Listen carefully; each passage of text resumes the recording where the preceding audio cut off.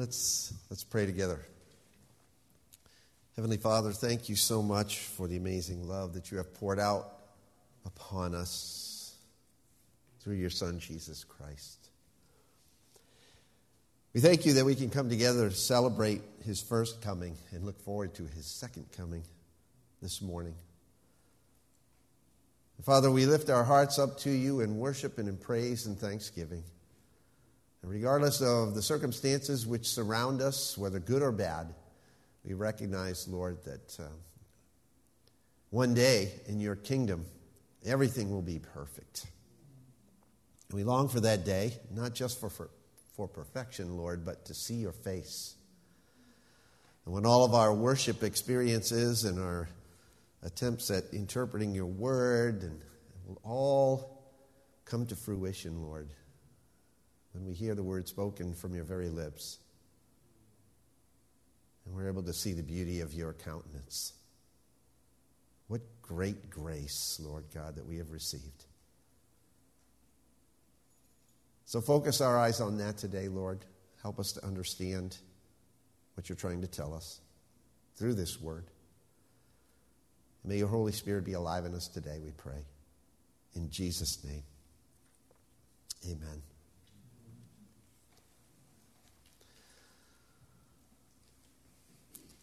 William Bennett, a former United States Secretary of Education, said these words years and years ago. He said, "I submit to you that the real crisis of our time is spiritual. That what afflicts us is a corruption of the heart and a turning away of the soul." He said, "Nothing has been more consequential in this societal demise than large segments of American society privately turning away from God. And to turn things around, there must come a widespread personal spiritual renewal." Unquote. Now, those words spoken years ago could have easily been uttered yesterday, couldn't they have been? Think about the power of that statement, that Bill Bennett has slung an arrow so sharply and hit the target so accurately that you almost don't know you've been pierced by it. He says, and by the way, I believe this is aimed as much at those who profess to being religious as those who don't, that what afflicts us is a corruption of the heart and a turning away of the soul. Now, that statement kind of hits me. I don't know if it hits you, but it hits me hard, and it sounds so deliberate, so intentional, the way that it's spoken here. A spiritual deterioration is not something that happens innocently while we stand by, oblivious to our own condition. We're all convicted by the hard truth of that statement that he made, that the erosion of our spiritual life is the result of calculated corruption and the consequence of a conscious turning away. Now, that will incite some major discussion in your small group, or it should. He's saying we make the choices, and no amount of rationalization can change that fact. When Jesus charged the Apostle John to write to the church of Ephesus in Revelation chapter 2, his complaint against that church was, as you probably recall, that they had left their first love, right? They had left their first love. And the Greek word that's used there means to leave alone, to forsake, to neglect. And so many people misquote the Lord and contend that this church in Ephesus had lost their first love. But don't miss what the Lord is saying there. Losing something implies that it was an accident. You forgot about it. You dropped it accidentally. You misplaced something. You lost track of it. Forsaking something, however, is quite different. It indicates intentional activity. Now, there's a world of difference between losing your wife in a crowd and leaving her for another woman, isn't there? One of my sons was notorious for losing things when he was a teenager: clothing, books, watches. Once during halftime at a football game, I gave him a $10 bill to get something at the French fry booth, and between the time that he left the bleachers and ordered the food, a total of about 25 yards from where we were sitting, he had lost the money. Somehow he dropped it along the way. Now that's understandable, right? I was a tad disappointed at that, but, I couldn't be mad really.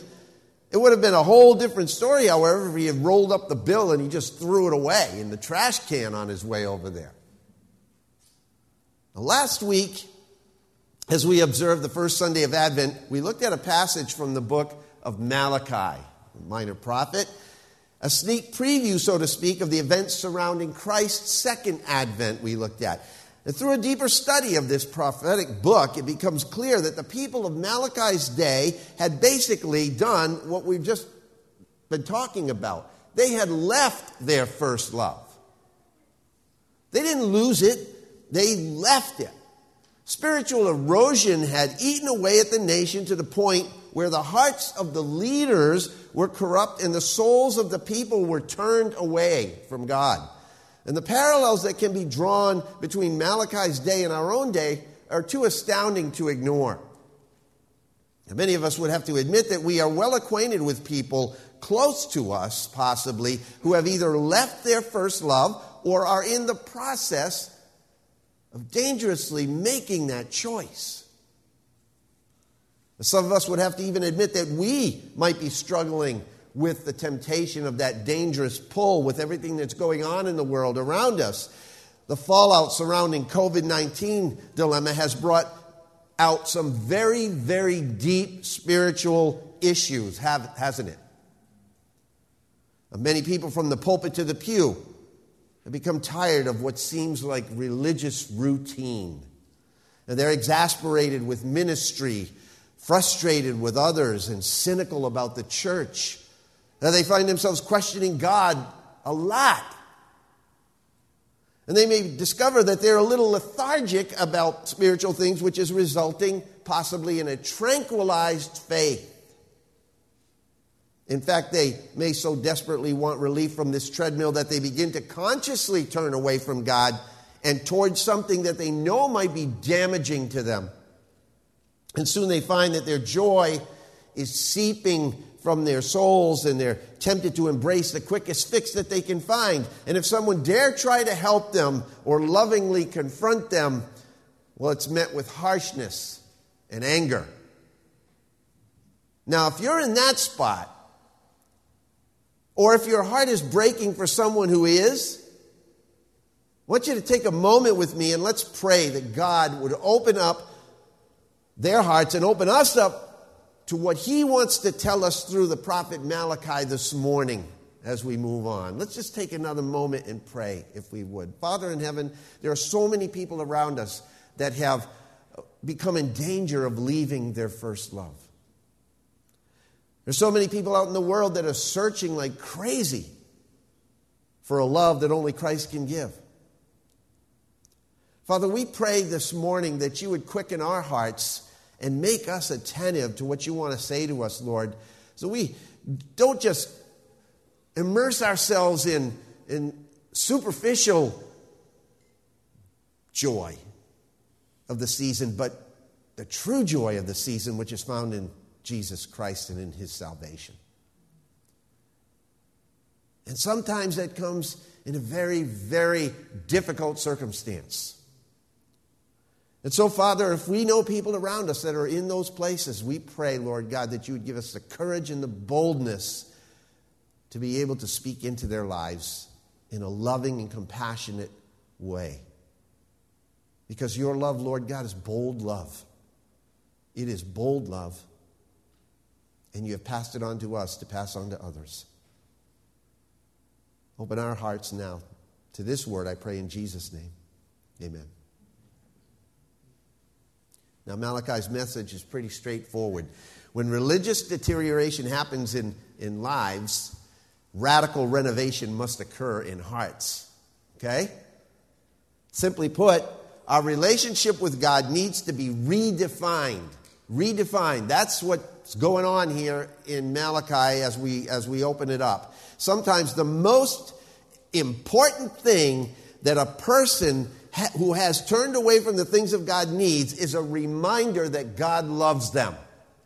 Put that first and foremost in your mind and turn in your Bibles to Malachi chapter 1.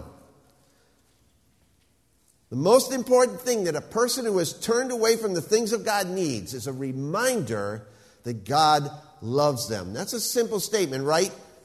Simple to do, right? Not really. Not always. It's not always easy to remind somebody in the midst of sin and pain that God truly loves them, is it? And it was no picnic for Malachi either. I would classify it, to borrow a phrase, as a bold move. A bold move. Malachi's message was a bold one here. And it started with three of the boldest words that we have in our English language. What the people of the prophet's day needed to hear, what most people today need to be reminded of, is contained in three simple but bold words from the Lord right here in Malachi 1. The three words, I love you. I love you. You see, God's love is a bold kind of love. And as someone has said, to the extent that we have responded, to the extent that we have surrendered, made the leap, and cried out, I believe in the love of Jesus Christ for me, our lives are transformed. Only when our minds are realigned to the bold love that God has for us will our hearts become redirected toward a different way of life, a God-honoring way of living. Our attitudes, our thoughts, our behaviors, our motives, and our relationships will become radically changed when our minds become radically renewed. That's what Romans 12:2 says, right? Don't be conformed to this world, but be transformed. How? By the renewing of your mind. Renewing of your mind. So today, as we sit in the presence of God and each other, I'd like us to take the time to discover just what the bold love of God is like through the eyes of the prophet Malachi. Number one, bold love is undeniable love. It's undeniable love. Look at verses 1 and 2, the first part of verse 2 of Malachi 1. The oracle of the word of the Lord to Israel through Malachi. I have loved you, says the Lord. I have loved you. As I said, the Hebrew grammar is such that these words can be translated into the present tense. In other words, God literally is saying here, I love you. Talk about bold love. In no other religion on the face of the earth do we find such intimate and personal communication from God. There is no hidden meaning in the Hebrew word. The word for love in Hebrew is much like the word for love in English. It means to have a deep affection for. It means to have an ardent inclination toward someone or something with tenderness and intense affection. In the Old Testament, the word is used on numerous occasions to describe the deep delight and intimacy of personal affection. Let me give you some examples. In Genesis 22:2, it is used to describe Abraham's intense love for Isaac, his only son, which emphasizes the extreme sacrifice Abraham was willing to make to obey the Lord to sacrifice him. The Lord said to him, take now your son, your only son, whom you love. In Leviticus chapter 19, in verses 18 and 34, it describes, the use of the word there describes the personal and practical responsibility that we have toward our neighbor. In those verses, you'll find the phrase, love your neighbor as yourself.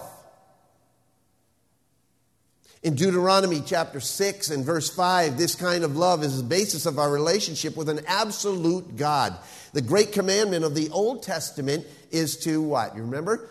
Love the Lord your God with all your heart, soul, mind, and strength. To love the Lord absolutely.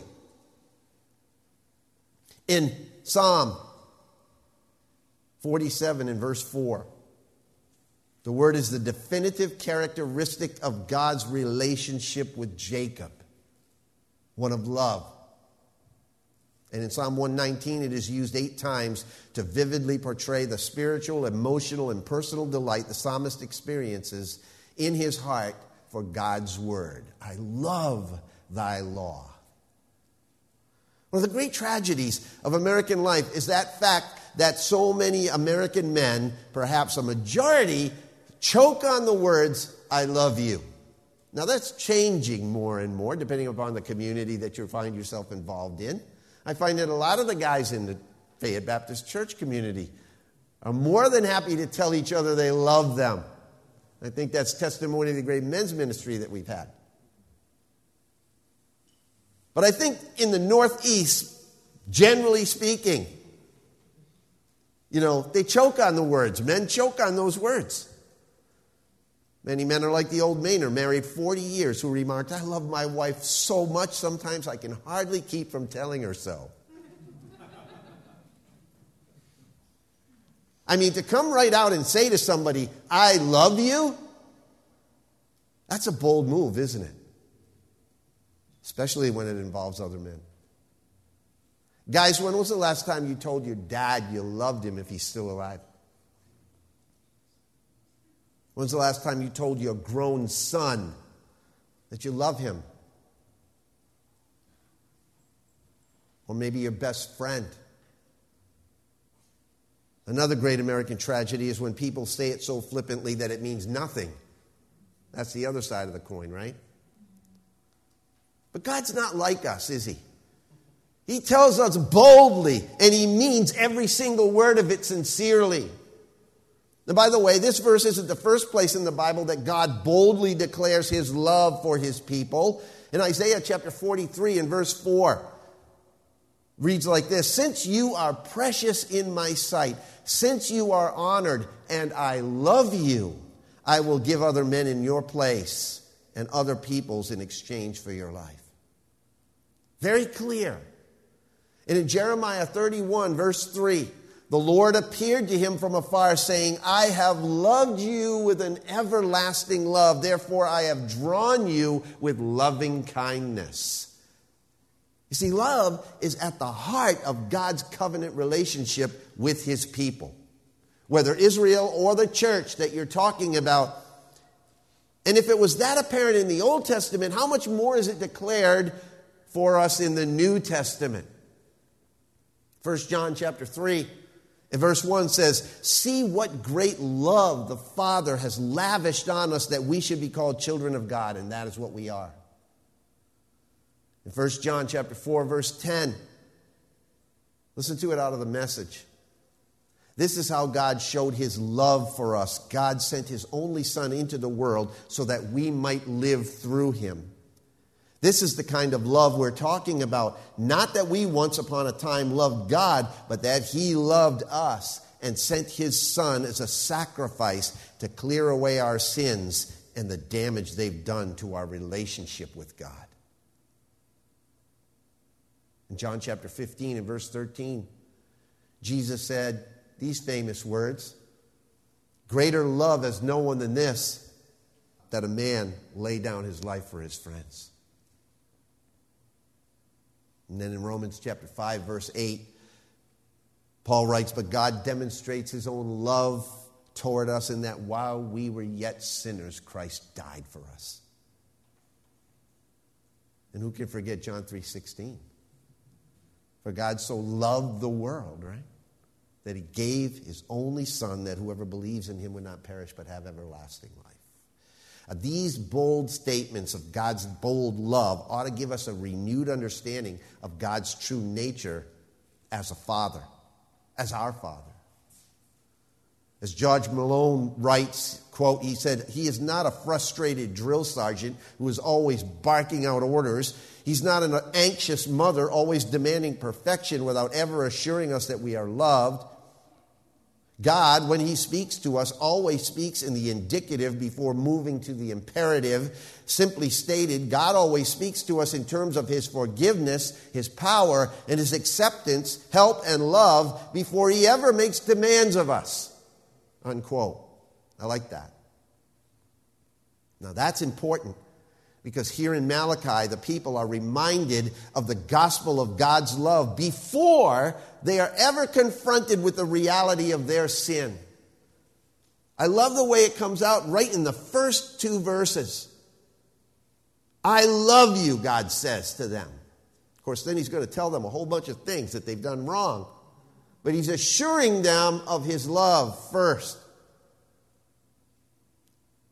See, if our hearts are going to be renovated and moved into a deeper, more vital relationship with the Lord, then the first thing that we need to be reminded of is how much God loves us.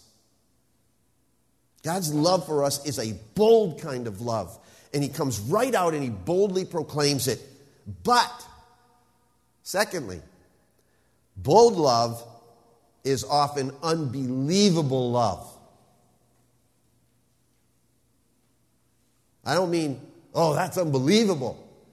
No, I mean that people don't believe it. It's hard to believe. It's unbelievable love. Look at the second part of verse 2 here. I have loved you, says the Lord, but you say, how have you loved us? It's the people asking God. But God's talking. You say, how have you loved us? The people of Malachi's day had slipped so far down the slope of spiritual erosion that even in the face of God's assurance that he loved them, they would not accept it. Does that sound like today? They immediately threw it back in the Lord's face. Listen to the way the Living Bible renders this passage. I have loved you very deeply, says the Lord. But you retort, really? When was this? That sounds more contemporary, doesn't it? And the response is pretty astounding, yet we can understand it. When you try and tell people today about the love of God, they look at you sarcastically and they reply, yeah, right. Have you seen the latest news report?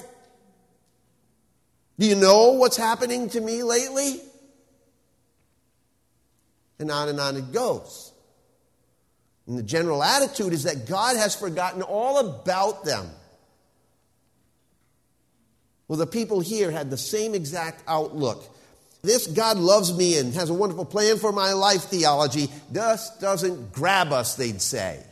Just like people today, we're tired of being promised deliverance. We're sick of serving a God we can't see. We need to feel loved, right? We need to have some kind of tangible, concrete evidence that God hasn't abandoned us. That's what they were saying. That's what people say now. And some of you can relate to that, can't you? Because we can't touch God and we can't see God. We often want some kind of concrete proof to assure us that we're not making this whole concept of God's love up.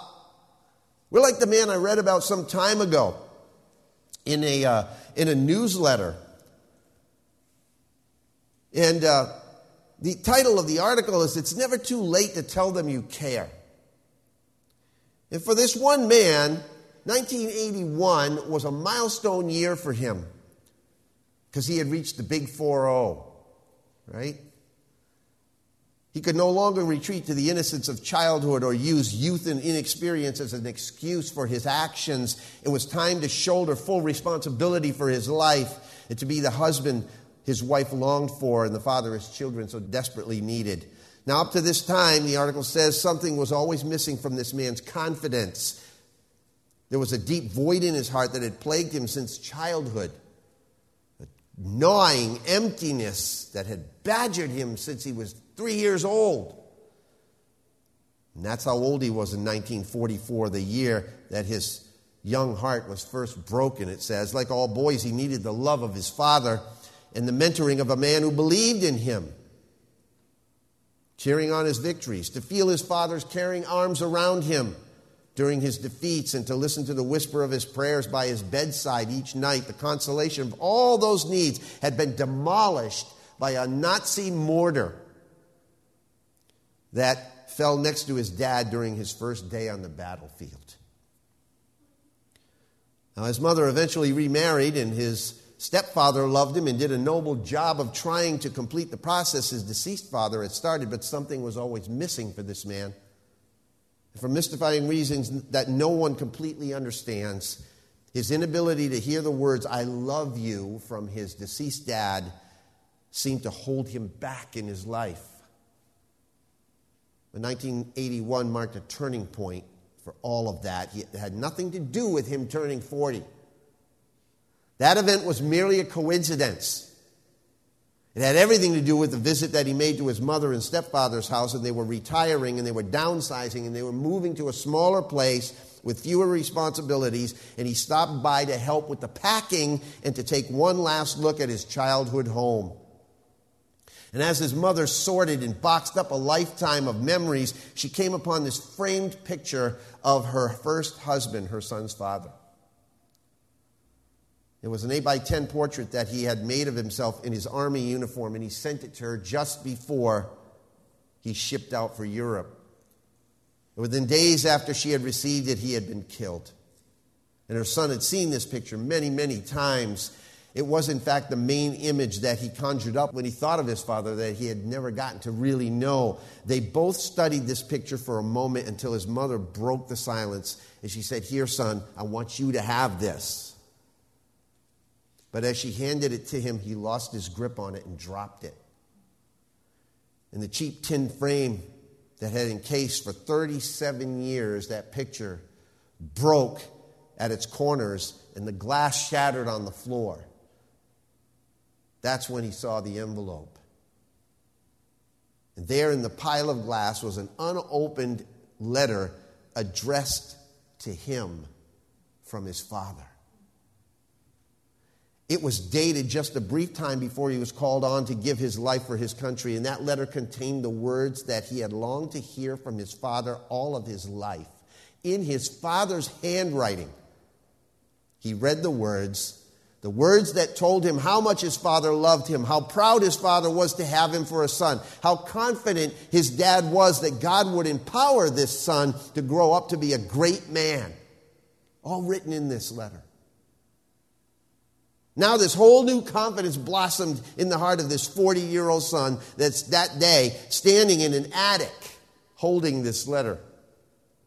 The doubts were now gone. He was indeed deeply loved by his earthly father, and his heavenly father loved him enough to preserve a message for him for a time in his life when he needed it the most.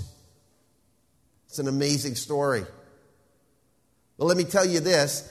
God loves you enough to preserve that message right here in the message of Malachi. And in this Bible, in your New Testament as well. God's bold love is undeniable. But if it is unbelievable to you, then you need to be reminded also of a third thing here. And that is that God's bold love is unconditional love. It's unconditional love. Look at verse 2 again. How have you loved us? Was not Esau Jacob's brother, declares the Lord? Yet I have loved Jacob. But I have hated Esau, and I have made his mountains a desolation and appointed his inheritance for the jackals of the wilderness. Though Edom says, we have been beaten down, but we will return and build up the ruins, thus says the Lord of hosts. They may build, but I will tear down, and men will call them the wicked territory and the people toward whom the Lord is indignant forever. And by the way, this is a very tough text. I'm going to do my best. But the first thing Malachi does is point out the fact that God's love for this people was not predicated on what they did or didn't do for the Lord. I'm going to show you how that plays out here.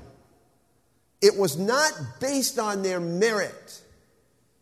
His choice of them as a privileged people was absolutely unsolicited and unmerited. It was merely a matter of God's sovereign decision. Lest they think that somehow they had received God's favor by some great quality inherent within them, Malachi brought them right back down to earth by pointing out the fact that as a nation, they were the objects of God's love because of his sovereign and gracious choice, period. Turn to Deuteronomy chapter 4. I want to show you a few verses that kind of bring this to bear. Deuteronomy chapter 4, verse 32. Indeed, ask now concerning the former days which were before you, since the day that God created man on the earth, and inquire from one end of the heavens to the other, has anything been done like this great thing, or has anything been heard like it? Has any people heard the voice of God speaking from the midst of the fire as you have heard it and survived? Or has a God tried to go and take for himself a nation from within another nation by trials, by signs and wonders, and by war, and by a mighty hand, and by an outstretched arm, and by great terrors, as the Lord your God did for you in Egypt before your eyes? Look at verse 37. Because he loved your fathers, therefore he chose their descendants after them, and he personally brought you from Egypt by his great power. Chapter 7. Turn over to chapter 7 for a moment. Look at beginning in verse 6. For you are a holy people to the Lord your God. The Lord your God has chosen you to be a people for his own possession out of all the peoples who are on the face of the earth. The Lord did not set his love on you, nor choose you because you were more in number than any of the peoples, for you were the fewest of all peoples, but because the Lord loved you and kept the oath which he swore to your forefathers. The Lord brought you out by a mighty hand and redeemed you from the house of slavery, from the hand of Pharaoh, king of Egypt. Know therefore that the Lord your God, he is God, the faithful God, who keeps his covenant and his loving kindness to 1,000th generation with those who love him and keep his commandments, but repays those who hate him to their faces to destroy them. And he will not delay with him who hates him. He will repay him to his face. Chapter 10, verse 14. Behold, to the Lord your God belong heaven and the highest heaven, the earth and all that is in it. Yet on your fathers did the Lord set his affection to love them, and he chose their descendants after them, even you above all peoples, as it is this day. Chapter 23. Verse 5. Nevertheless, the Lord your God was not willing to listen to Balaam, but the Lord your God turned the curse into a blessing for you. Why? Because the Lord your God loves you. Now, this ultimate example of this was couched in the history of their ancestors, Esau and Jacob. By natural birthright, Esau, being the older twin and firstborn, should have inherited the blessing from his father and become the principal heir. But by divine choice, election, that's that fancy word, election, Jacob was the one that was favored by God. Jacob, inherited the blessing. Through Jacob, God's chosen people would endure. You can read all about that in Genesis chapter 25.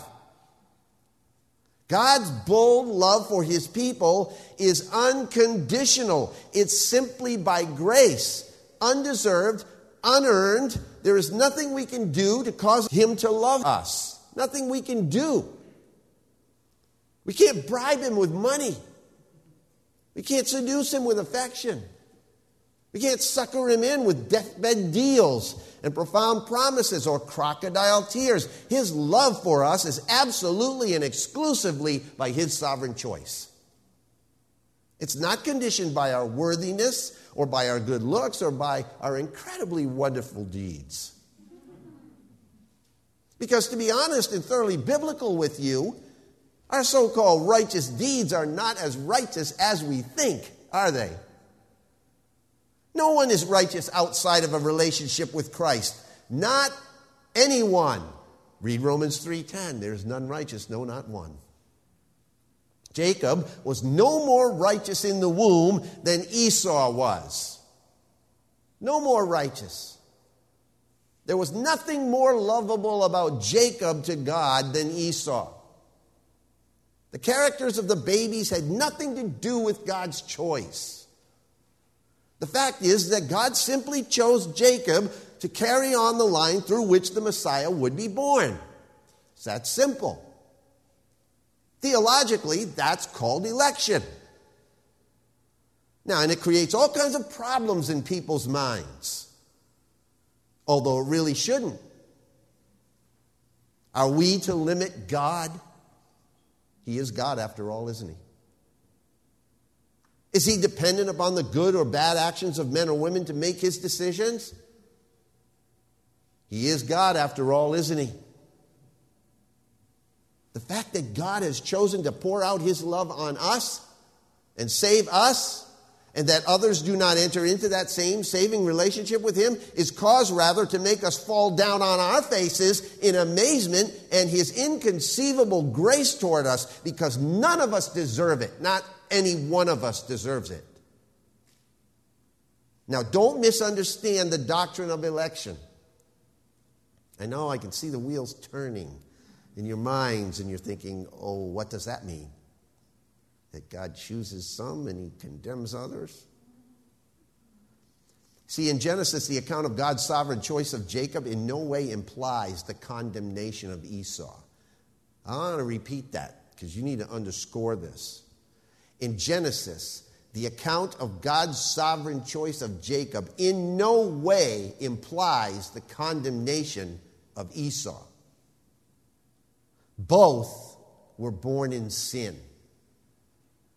Both were disobedient by nature. Both were equally undeserving. The language is not comparative in that God loved Jacob more and Esau less. You got to follow me closely on this. It is a statement indicating God's sovereign choice from whom the Messiah would come. Remember that the statement in Malachi that God loved Jacob and hated Esau was written looking back on the history of the two. Okay? In Genesis 25, there is nothing that either states or implies any sovereign hatred of one and love for the other. You go and read it. You can look at in context. The fact is, though, that although Jacob deceitfully attained the blessing of the inheritance, God had already chosen him to be the recipient anyway. He would have gotten it without manipulating it. God in no way condoned Jacob's sin in that.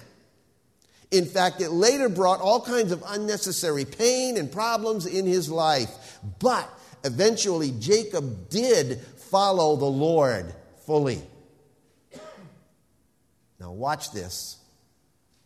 Esau and his descendants, on the other hand, continued in their unbelief and in their rebellion against God and against their brothers, and were judged severely for their antagonism toward Jacob and Israel.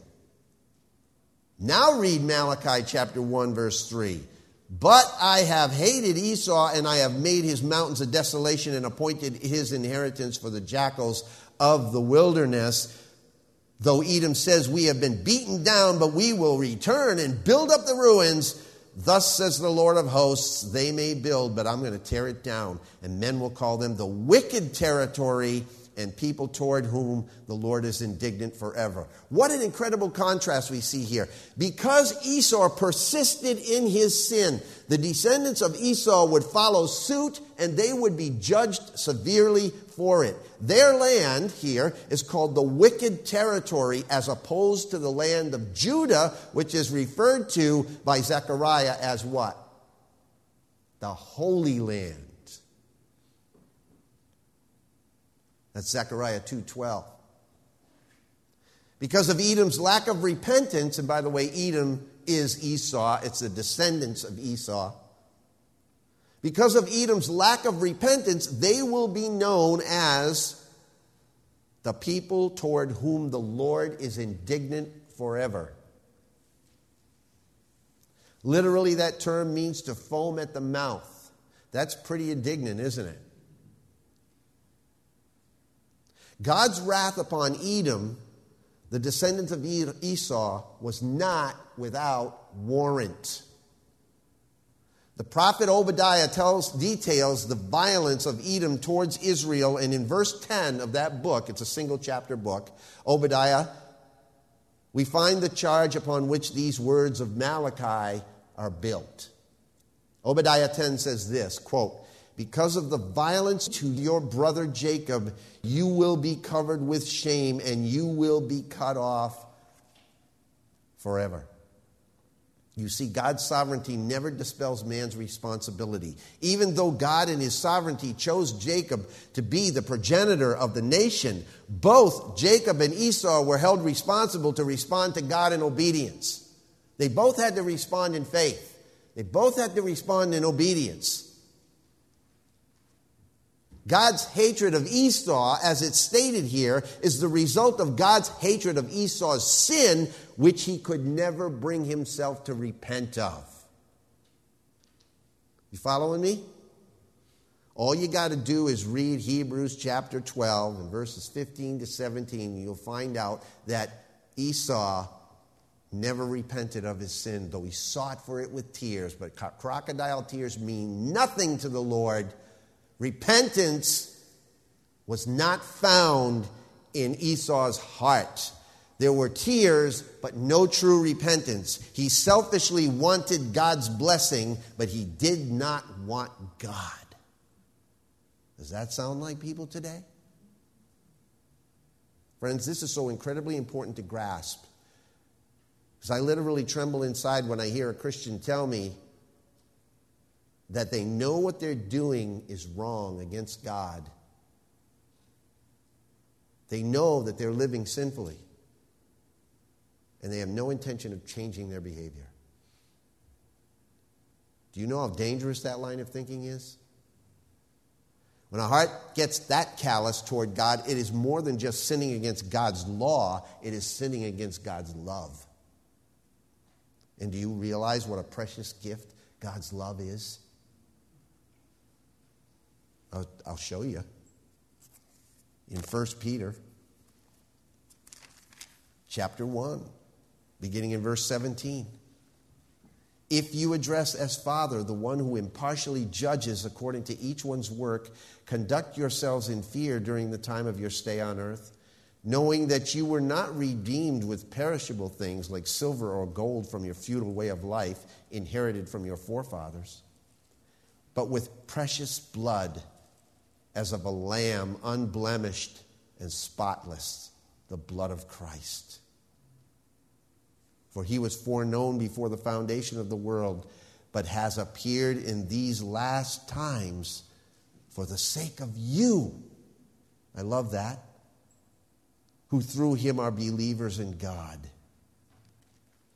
See, if people, especially Christians, who are the objects of God's bold, undeniable, unbelievable, and unconditional love, refuse to give up their sin, in effect what they're saying is that their sin is more precious to them than Christ himself.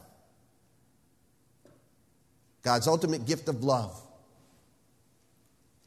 That is exactly what J.R.R. Tolkien was illustrating when he created the character Gollum in The Lord of the Rings. You've seen what the ring did to him, right? My precious. What will your ring do to you? What is your precious? What is their precious out in the world? I challenge you. Read Hebrews chapter 12 this week and ask God to reveal the precious that he wants you to be rid of. Because, friends, our God is a consuming fire, it says in Hebrews 12, verse 29. God is opposed to and it separates himself from those who refuse the offer of his grace and stubbornly continue in the practice of sin.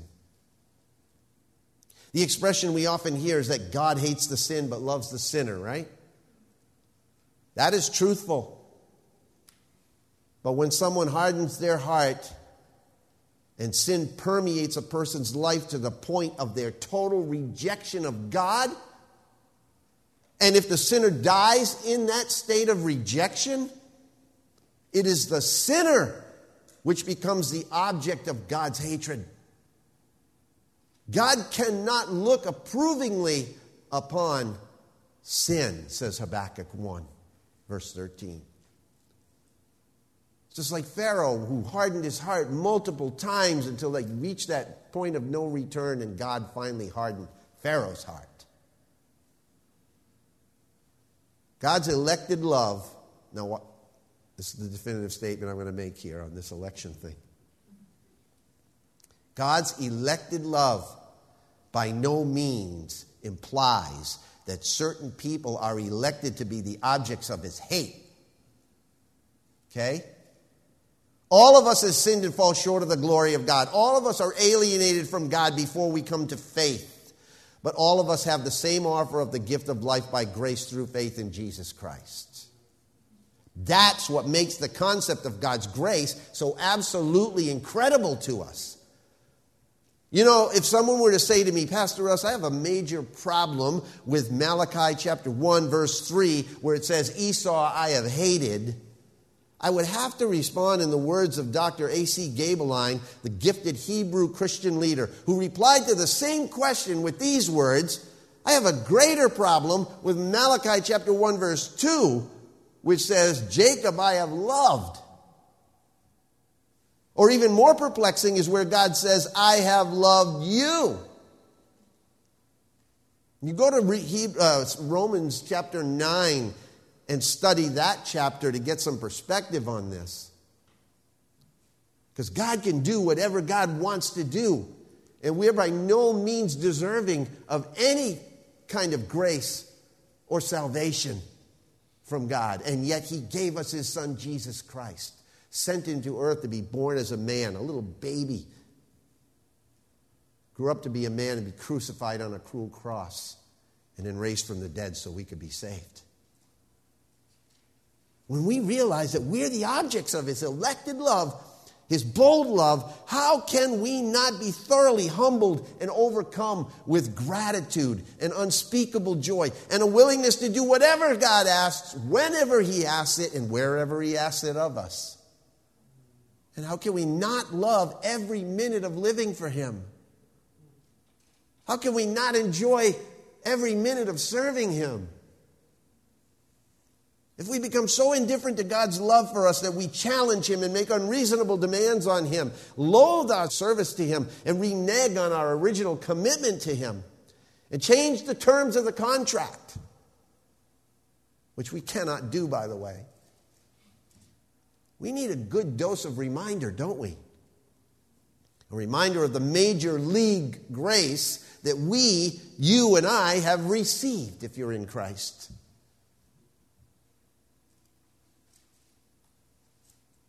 Here's kind of a tongue-in-cheek reminder. I love this story. Max Lucado wrote it in his book, The Grip of Grace. But it's a great reminder of the major league grace that we've received. He said, for a few weeks during the spring of 1995, and many of you might remember this, professional baseball was a different game. The $1 million arms were at home, the Cadillac bats were in the rack, and the contracted players were negotiating for more money. They went on strike.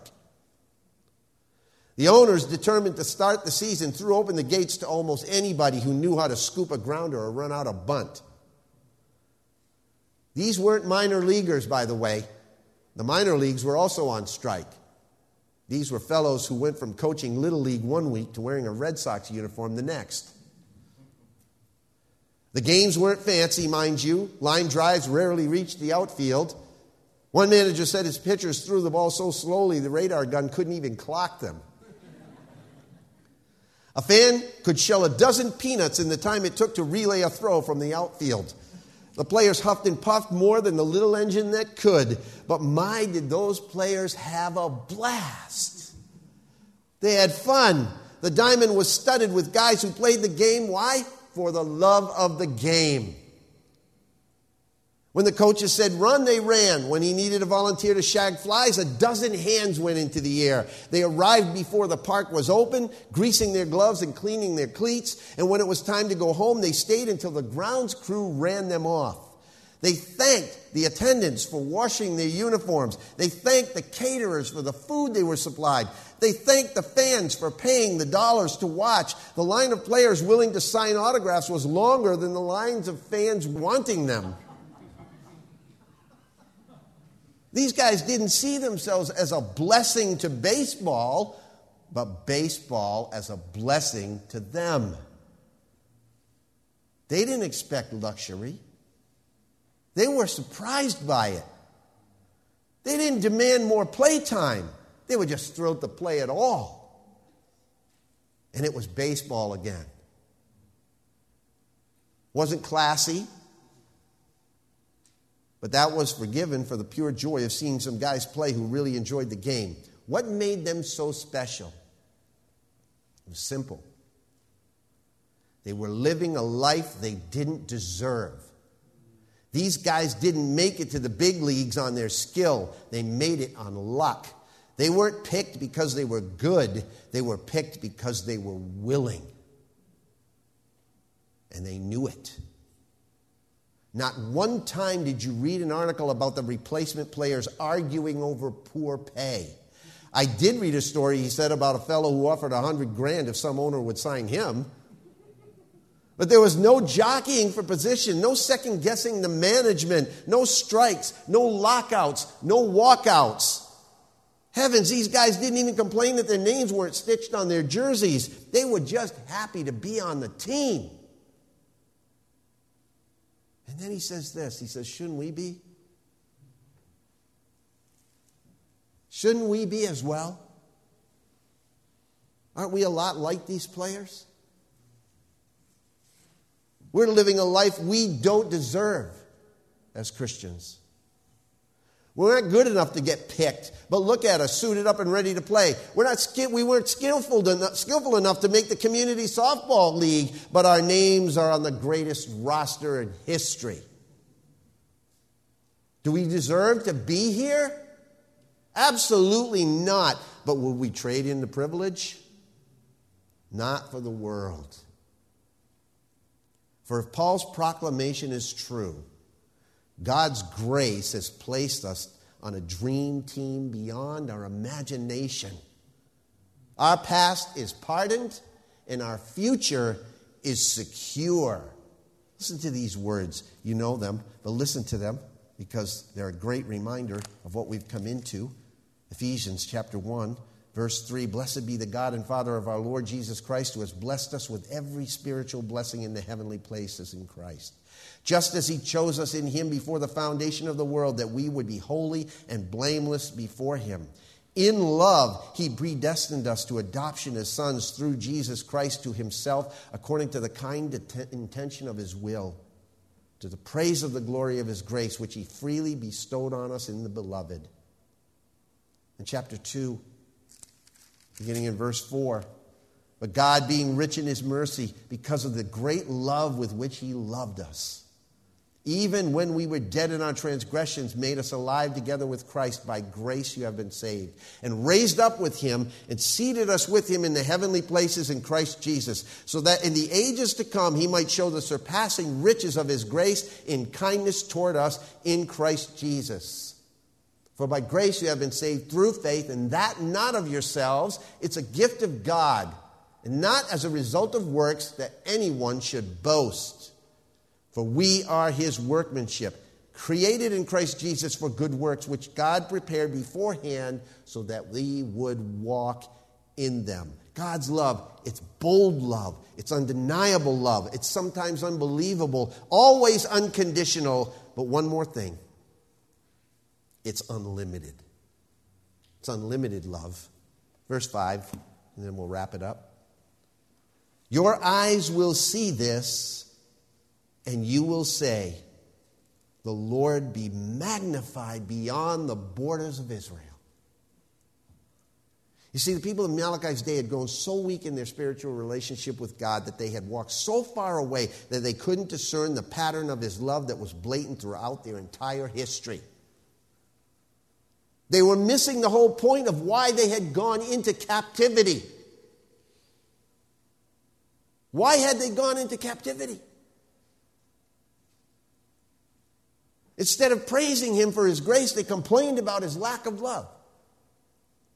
Instead of reviving their worship of him, they were repulsed by the monotony of their responsibilities. Tell me this doesn't relate to today. Instead of responding in humility, they removed themselves from his intimacy, all because they doubted God's love for them. All they had to do was remember his promise that nothing could separate them from his love. Their promised destiny, as opposed to Edom's future, should have been clear proof. And it continues into today. Look at the Middle East conflict. It's still doing the same thing. The prophet said, open your eyes, look around, and one day you will see that the Lord's power is magnified even beyond Israel. This will be the conclusive answer to your own arrogant question, how have you loved us? So let me ask you as we close, are you questioning God's love for you right now? Do you really believe that God loves you? Because open your eyes and look around. In just 4 months, almost to the day from now, you know what we're going to celebrate? The death, burial, and resurrection of Jesus Christ. We're thinking about Christmas today. 4 months from now, almost to the day, we're going to be celebrating the real reason that we live, right? Is because Christ came and he died and was buried and he rose again and appeared to many as proof that he was who he said he was and is. Easter is the boldest expression of God's undeniable love for you that there is. The whole essence of that week-long remembrance is bound up in the simple statement God makes right here through Malachi. I have loved you. I love you. His love is a bold love. It's an undeniable love. It's an unconditional love. It's an unlimited love. Believe it. Because it goes beyond the borders of Israel right into the recesses of your hearts and my heart. It can forgive every sin you've ever committed or ever will commit. Jesus is the absolute proof, positive, of God's love for you and me. He's the only precious that you and I need. So if you're looking for true love and acceptance, look to the only relationship that can truly fulfill it, Jesus Christ. Let's pray. Father, thank you so much that you have shown us your love so clearly and graphically, not only in the birth of your Son Jesus, but also in his death and resurrection. And his coming again, his promise to come again, to take his own to himself as he promised. We believe in that, Lord, and we look for it daily. Come, Lord Jesus, we pray. And in the meantime, as long as you tarry, may we operate out of a full knowledge of that love. And let us not rest until every last soul that is going to be in heaven is in heaven by preaching the gospel. Your means to everyone's salvation. For I ask it and pray it in the precious name of your Son, Jesus, our Lord and our Savior. Amen.